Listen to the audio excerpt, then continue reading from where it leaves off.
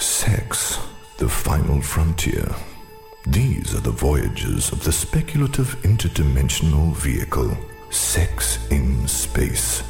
Its mission, to explore new points of view, to seek out fresh opinions, to boldly go where so many have gone before, and still somehow manage to totally miss the point. Subscribe to Sex in Space, wherever quality podcasts are found.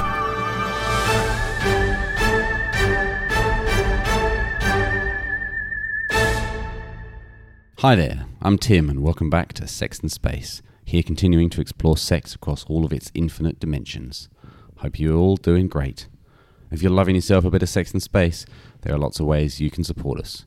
Head on over to sexinspace.com/shop to check out our lovely merch. Our book, The Organ That Education Forgot, a little book about the clitoris, is also available at sexinspace.com/book. You can grab it as a downloadable PDF or as a fabulous print version.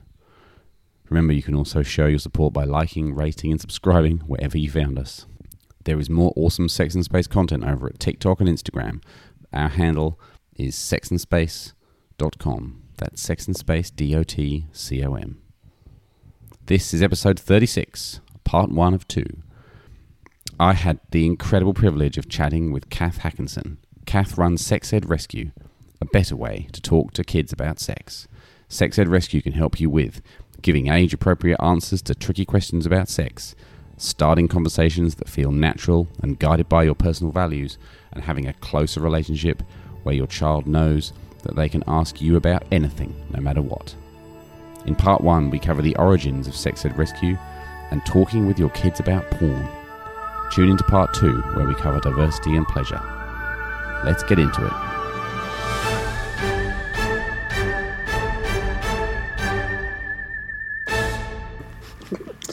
Thank you so much for coming on Sex in Space. Very excited to talk to you about Sex Ed Rescue. Why did you start? How did you start Sex Ed Rescue? I've always worked in sexuality.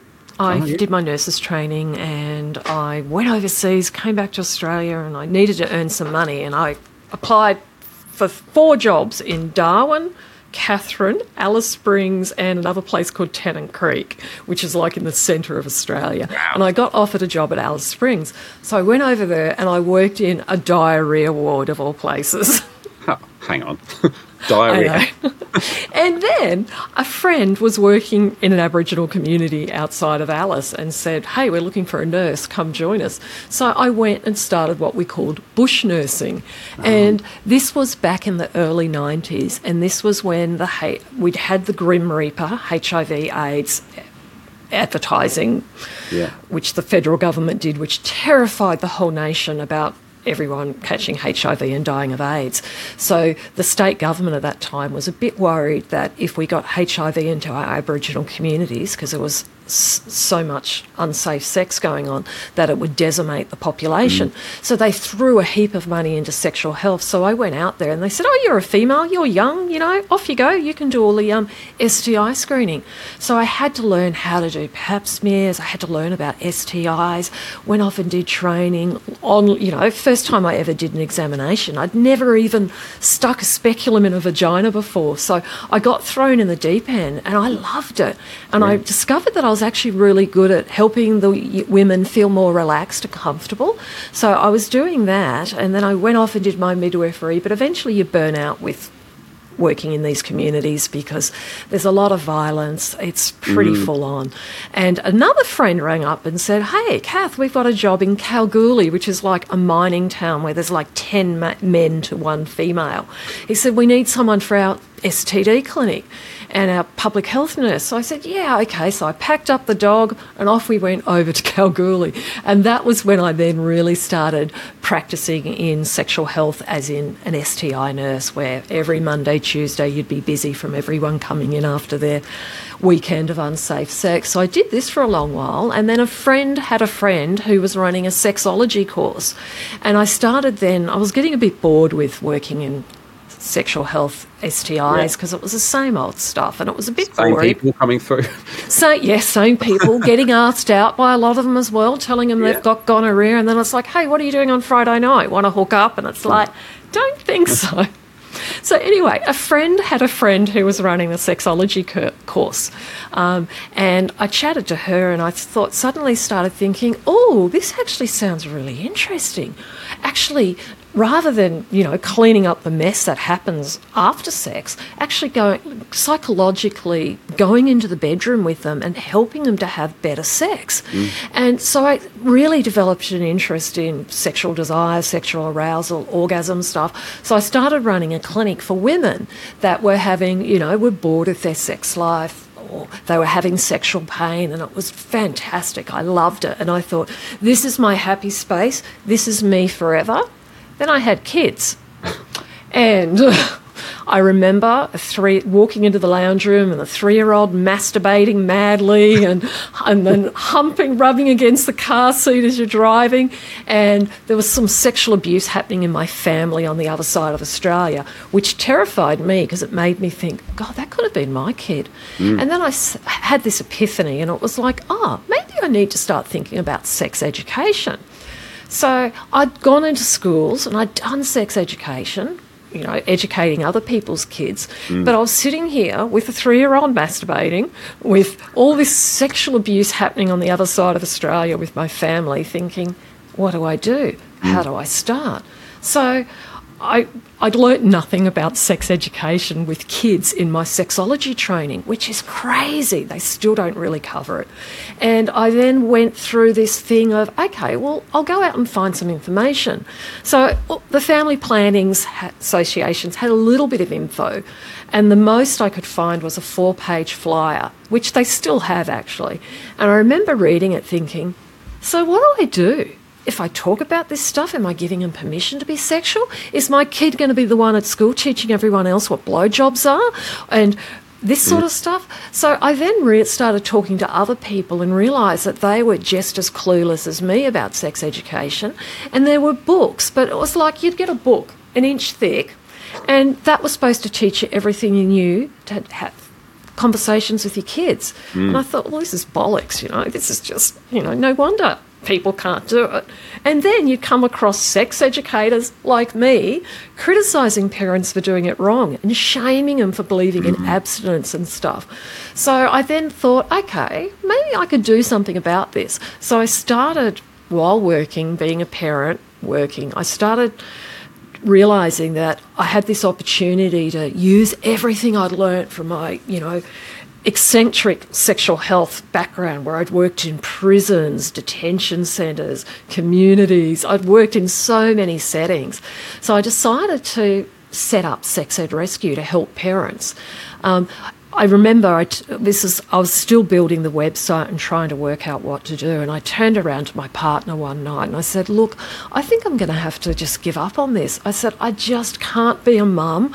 I can't work 3 days a week, and I can't do this sex ed thing. And he said, well, look, we looked at our finances, and he said, we might have to stop having holidays and the kids won't be going to private schools, but, why don't you give up work? So I resigned, which was crazy. I still remember my first day, dropped the kids off at school, sitting there at my computer and thinking, what next? Yeah. I was totally clueless, didn't know what I was going to do, had all these visions of going into schools and running stuff, and then quickly realised that in the state where I am, schools don't get people in to do sex ed. They can get away without it. So then I started thinking about, well, I've always lived in the bush, I've always lived in the country, and the thing that annoyed me the most about being in the country was that if I wanted to attend a workshop about how to do sex education, I'd have to drive to the city, pay for accommodation, drag the kids. And it was just that fact that services were inaccessible. So I thought, okay, I'll work in the online space, because there's heaps of shame around sex. No one's going to sit there and say, oh, what were you doing on the weekend? Oh, drove to Perth, or, I went to this 1-day workshop on how to talk to your kids about sex. They just don't. They want that privacy, and they're not going to sit at the park and go, kids were, walked into the bedroom the other day and the kid was humping the dog, and they're not going to share that stuff at the park. Yeah. So I was really aware that I wanted to create something that was accessible, but something that was also people could safely access without feeling shame or worried about what other people were thinking. So I started Sex Ed Rescue, and it sort of slowly grew, and I was still trying to work out myself what sex education was about, which was really interesting. So when I first started, I based it very much around the ages of what my kids were. So I started off with, the younger years stuff, and then as my kids have grown older myself, I've started talking more about the older age groups. And that's mainly because I realise that when I sit and talk to my kids, I'm doing it as a parent. I'm not doing it as an educator, standing in a classroom in a school, and the conversations are just so different. They're worlds apart. They really are. And,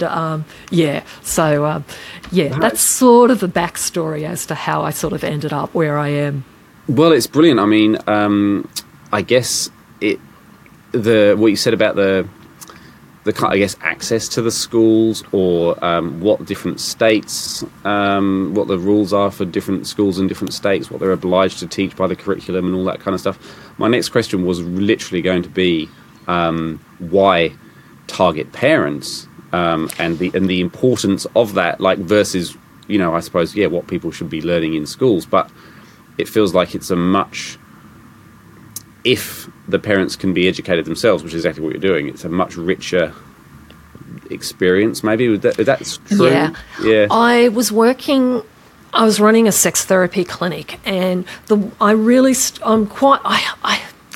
my brain is always running 100 miles an hour, and I often get ideas and things interest me, and I was really starting to notice that I had two groups of people coming in, and, the sob stories that you get working as a sex therapist, you're exposed to so much that you're literally going into the bedroom with them, and they're sharing stuff with you that they would never share with anyone else. And what I was noticing, there was two different types of people. I would have some people come in and they would have a few sexual problems, but we could wrap it up and I could help them resolve those issues and move on and start having, continue having good sex in their relationship. And, sex is an important part of a loving relationship. And then I was getting others, and I was noticing that they were taking longer to repair. And when I started digging deeper, try to work out, so why is this one responding really well and improving, but this one's taking, 5 to 10 sessions to dig through all their baggage. And I really started to notice that the ones that were struggling and were having the problems were the ones that had no sex education, or they'd been given really negative, shameful messages.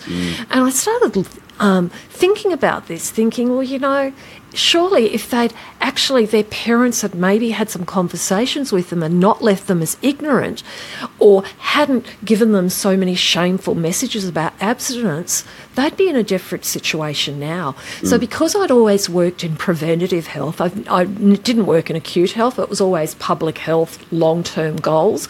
So because I was used to that way of thinking, I started thinking, what if I could do something and I could start helping parents to have these conversations, that would then mean that when their kids are grown up, they're going to have more of a chance of having a healthy, happy, safe sex life, which then means they're going to have better relationships as well. So I started thinking about this sort of thing, about, about what is sex education and what, why do we have these conversations with our kids? And so that was sort of the reason why I also pivoted towards helping with parents, because I just realised that they had so much opportunity.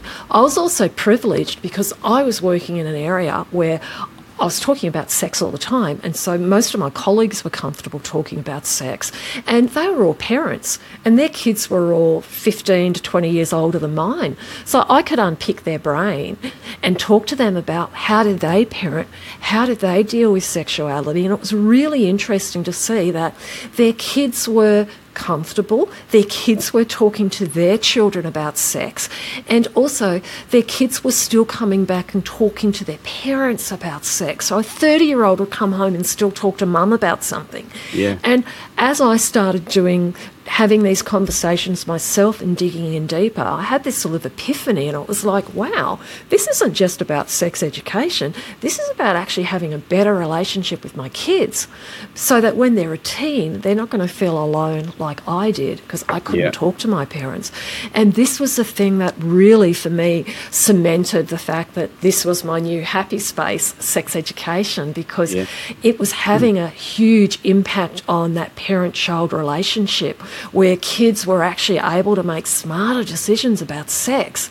And because all the parents I were working with, most of them were saying, I don't want my kid to grow up alone like I was. I don't want them to make the mistakes that I made. So that's sort of the backstory as to why I really only work with parents, because I just feel that they've got so much potential to change the future for their kids and to break that cycle of shame. That's why. That's really interesting, because I guess schools can only do so much, right? It's not a long-term sort of thing, unpicking the deep issues. Shame, pleasure, the whole thing. It's got to be a little bit of both. No one can do a perfect job, like even me. I don't do a perfect job with my own kids, and I think it's about lots of different places. So if we can be talking, but then if schools can also come in as well and provide information, they can sometimes fill in the gaps. And also, as we know, as kids grow up, as they get older and older, they turn less to us and more to other people. No, I think it's true. I mean, the other thing that I guess we've crashed into a few times just doing this podcast is that actually we're all kind of still learning. It's funny, isn't it? Sex ed is like, it feels like you've got to wrap it up in a little bow and like, I've done that now. Whereas it's kind of not really true. You're always just crashing around, learning new stuff all the time. So you should see my list of things that I've got on my list of things I want to learn about this year and next year. You're right. You never know everything. We're always learning more. And I used to see that as a sex therapist, where you would see couples still had so much to learn about themselves as well in regards to their sexuality. So interesting. The stuff that you sort of deal with, I see you've broken it into the the three parts that I was really interested in is sex ed 101. So not the birds and the bees, but I imagine that's a broad topic, and then puberty is its own sort of thing as well, and then porn. Now, is porn something that you sort of expected to be talking about when you started this? No, not at all. It feels like a recent. It's been parental demand, and I fought the porn thing because I did not want to be seen as the porn person. But the more and the more parents reached out to me, the more I realised that they needed help. And my kids were also at that age as well. Like, I don't think I'll ever forget the first porn conversation I had with my kids. Some conversations you just don't forget. But being a parent myself, I was realising how, I'd worked as a sex therapist. I've talked to people about things that are so personal, but here I was struggling to talk to my own kids about porn. And then I would have all these fears. So I finally decided that instead of writing a book, I'd create a course. So I remember sitting here one day, typing away, working out what was going to be in this course. And my son, who was 8 or 9 at the time, was on the computer next to me. And I'm sitting here thinking, shit, maybe I shouldn't be doing this, because maybe by me talking to him about porn might actually make him curious, and he might then go out and look for it, and then he might start watching it. And then I've created this problem that I naively started. And it was really interesting as I was creating this course, I had to stop myself and say, whoa, Cath, you're putting up all these reasons not to talk. So I then had to unpack it. And that's why the work I do is quite different. Because I've worked with people for so long, I'm very aware that I can tell a parent everything they need to know about pornography. I can tell them how to start the conversation, what to say, everything. But if they're sitting there going, yeah, Cath, I hear you, but what if they start watching porn? What if I spark a curiosity? And everything I've just said to them has gone in one ear and out the other because they don't want to harm their child. So the safest option is to just not talk. So whenever I create anything, I'm very much into, okay, what's going to stop you from having this conversation? And let's talk about that. Let's face our fears and our what ifs and get rid of those little lingering doubts now, because you're not going to learn anything until you know that you're not going to harm your child by talking. And I think that's really important. I think you've nailed it, really. A word actually that jumped out at me looking at your site was protecting kids from porn, and I guess I wanted to, because obviously there's a lot of ideas around how to do that. I suppose, but firstly, I suppose you consider that is possible to protect kids from porn, but with sounds like what you're saying is it's through probably just gearing them up for when they come across it, as opposed to complete blinkers, it's not there, that kind of thing. Am I right in that? Through your sort of your porn plan. Yeah, kids can't make smart decisions about something that they're clueless about. I remember when I was a child, I grew up in a little country town which was all sweet and innocent, and then Dad got a transfer and we moved to a country town that was out in the bush, and it was a rough town.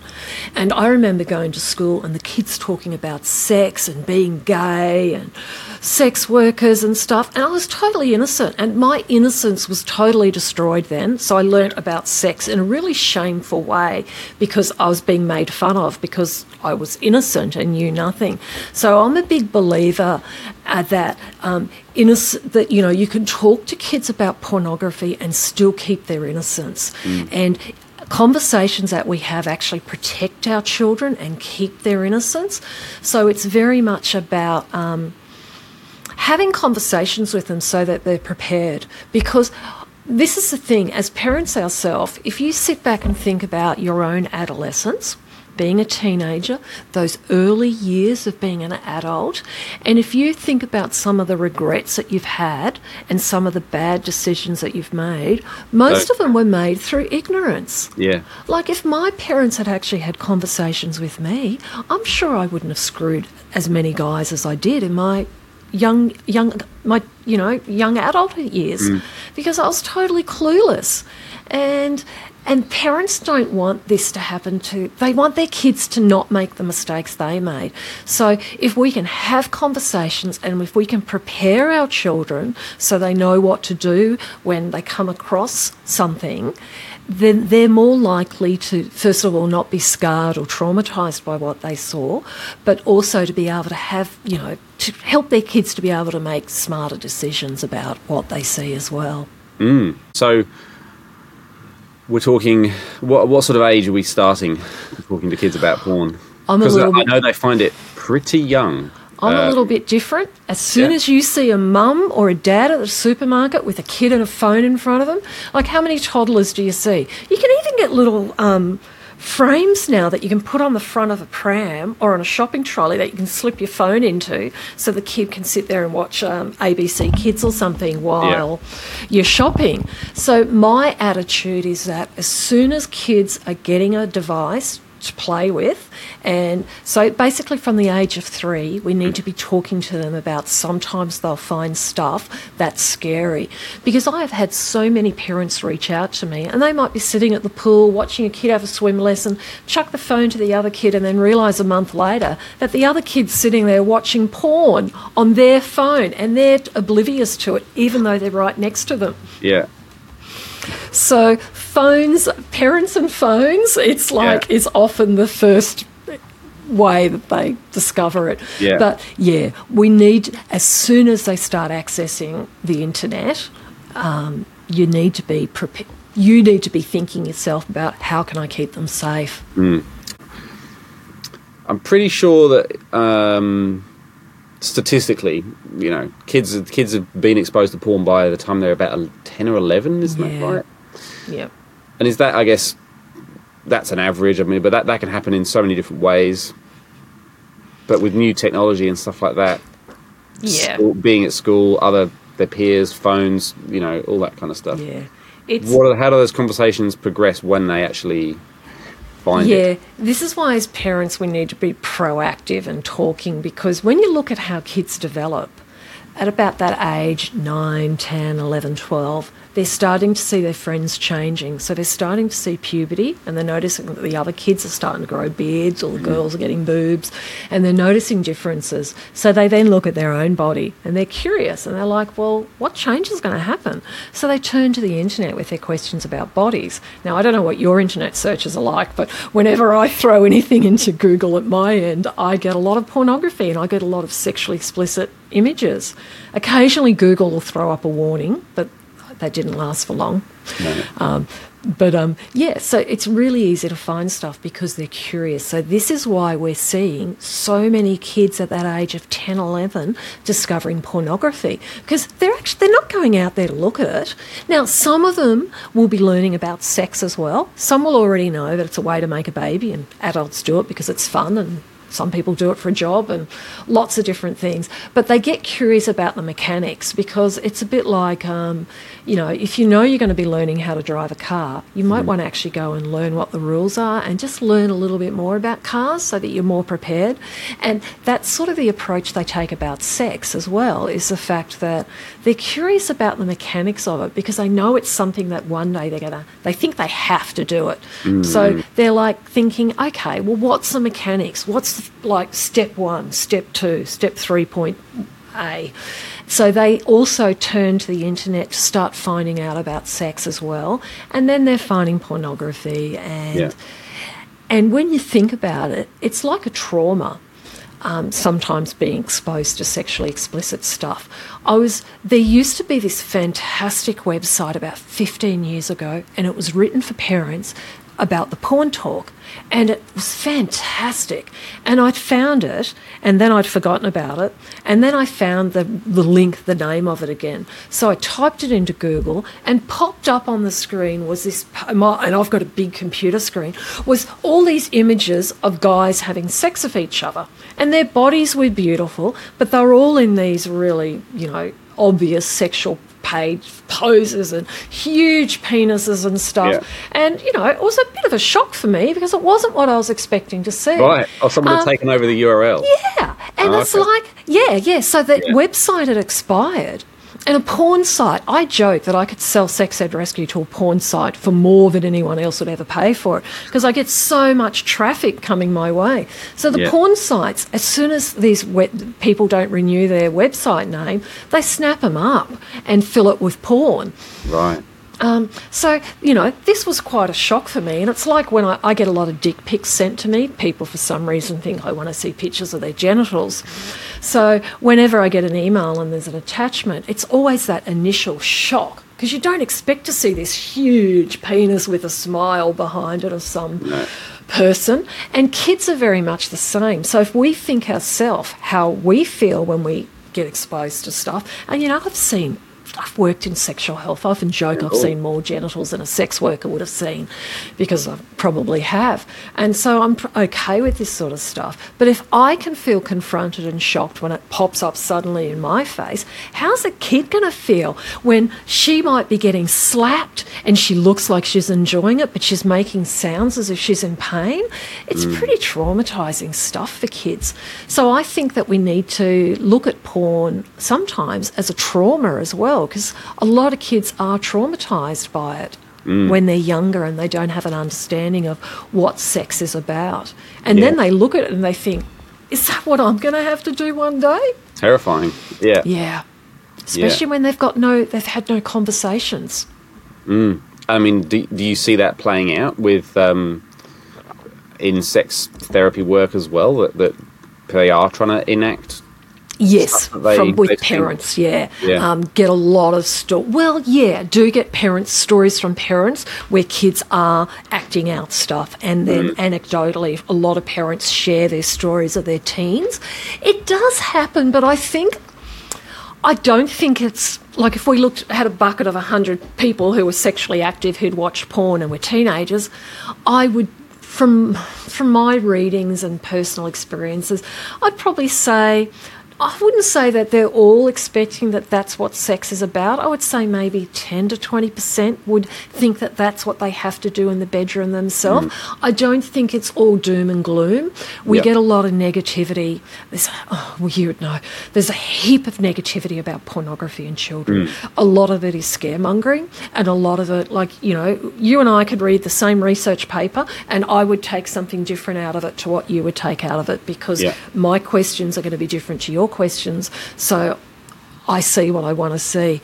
There's a guy in Australia, I think his name's Alan McKee. He does a lot of research into pornography, and he got a bucket of money to do a what do they call it when they look at the research from the previous 50 years?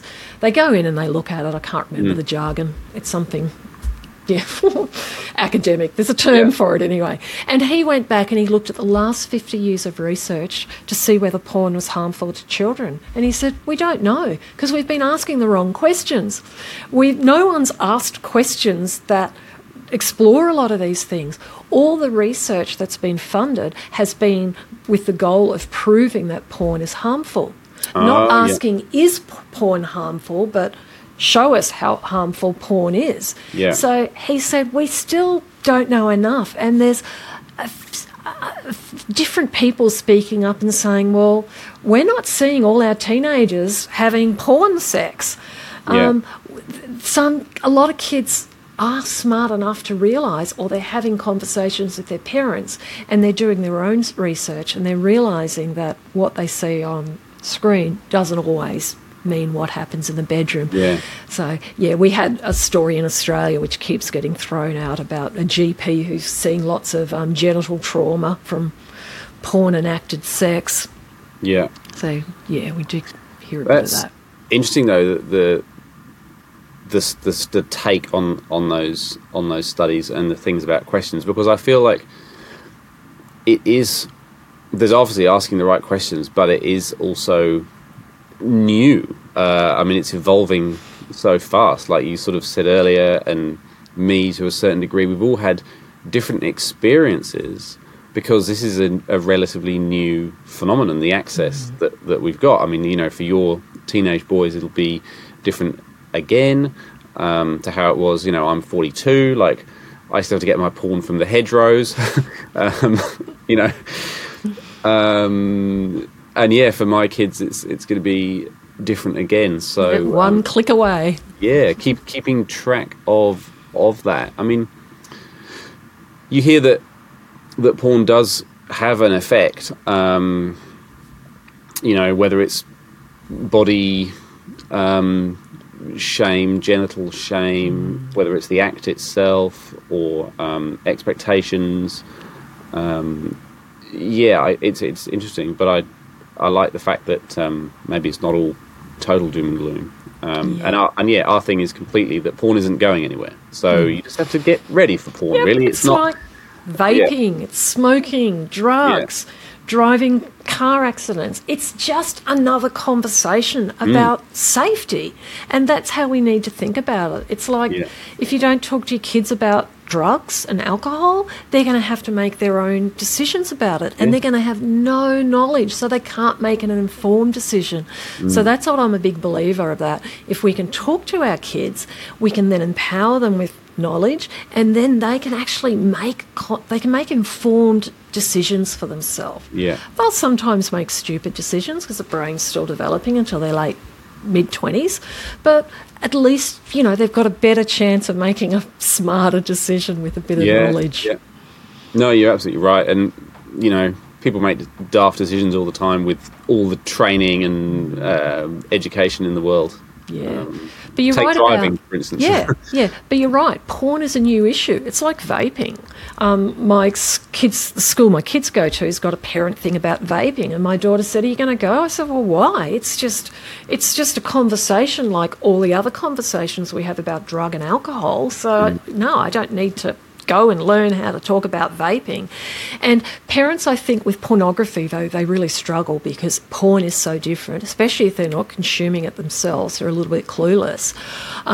And then some parents who are consuming a lot of porn are like, they'll be okay. I was watching it from a young age and I turned out okay. So there's a real range of different sort of reactions from parents. But porn itself, it's not lovey-dovey baby-making sex. No. So parents themselves have got their own hang-ups about porn, and they might have a memory of being caught reading a dirty magazine as a kid and being shamed for it. And so it's a triggering topic, and it pushes a lot of buttons, which I think is why parents find it even harder to talk about. Yeah, it's interesting, the different types of porn and the way that porn has evolved.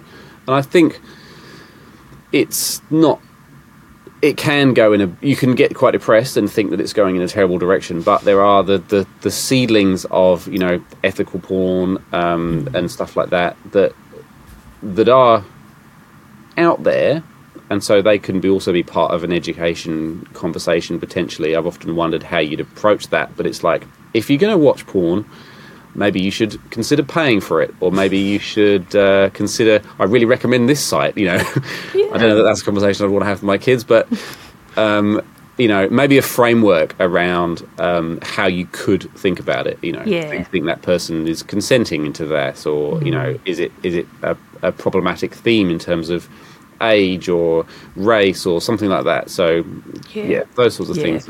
That's the approach I take, the ethical approach. It's a bit like my son will sometimes be sitting here, someone will have sent him a movie that they've downloaded for free, and he'll start watching it, and his sister will come along and go, well, people, sure, the movies companies make a lot of money and actors make a lot of money, but, that's their intellectual copyright. They've worked hard to get to that stage, or, you really should be accessing movies or downloading music in an ethical way where the maker actually gets what they deserve from it rather than...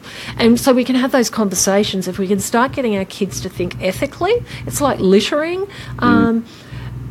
If we can get them thinking about, well, why don't we drop our rubbish on the street? Because it's not good for the environment, and our beaches can be disgusting when they're full of rubbish, and it's so if we can have those ethical conversations with kids from a young age, that means that they're already starting to think critically. They're not just accepting stuff and going with the flow. They're going, well, why do we have that rule? And then they think about it. And the exact same thing about porn, that we can get them to actually think about the pornography that they're consuming. I like to keep up to date, and there's an American organisation that does a lot of training around harmful sexual behaviours in children, and they had a 2-hour session on pornography, and I thought I'll attend and see if I actually learn anything. I only walked away with 2 different things. One of them was the fact that teenagers aren't actually watching porn to masturbate. A lot of them are actually watching to learn. Right. And a lot of them are watching it just for a laugh, for entertainment. Oh, look what he's doing there. Oh, look at her. And they're watching it for entertainment, which has an impact on their values in regards to how they see women, and the stereotypes in porn as well about Afro-American men are usually portrayed as a rapist or a thug or as being naughty sex. These are harmful stereotypes. And if you have conversations with, racism, I came across racism about a week ago, and I was talking to my kids about it at the dinner table, and I said, look, I didn't know whether I should speak up and say something, but it was an old lady, and I thought, part of me was thinking, be respectful, she is older, but then what she said was so racist, so I chose not to say anything because I thought it's not going to change her at all. No. And I came home and thought about it, but then I had this guilt about letting this racist comment go, and I talked to my kids about it. We had a great conversation about racism, but if we can talk about that stuff, there's a very good chance that when they're watching porn, they're going to start picking up on the racism and the stereotypes as well in it. Yeah. Which is no, important. that's really good.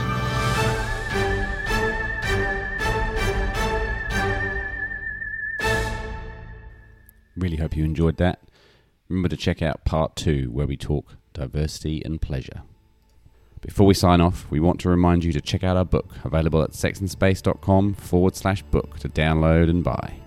Don't forget to leave us a like, follow, comment or review wherever you're tuning in from. Your support means the world to us. Until next time, safe travels and see you on the next episode.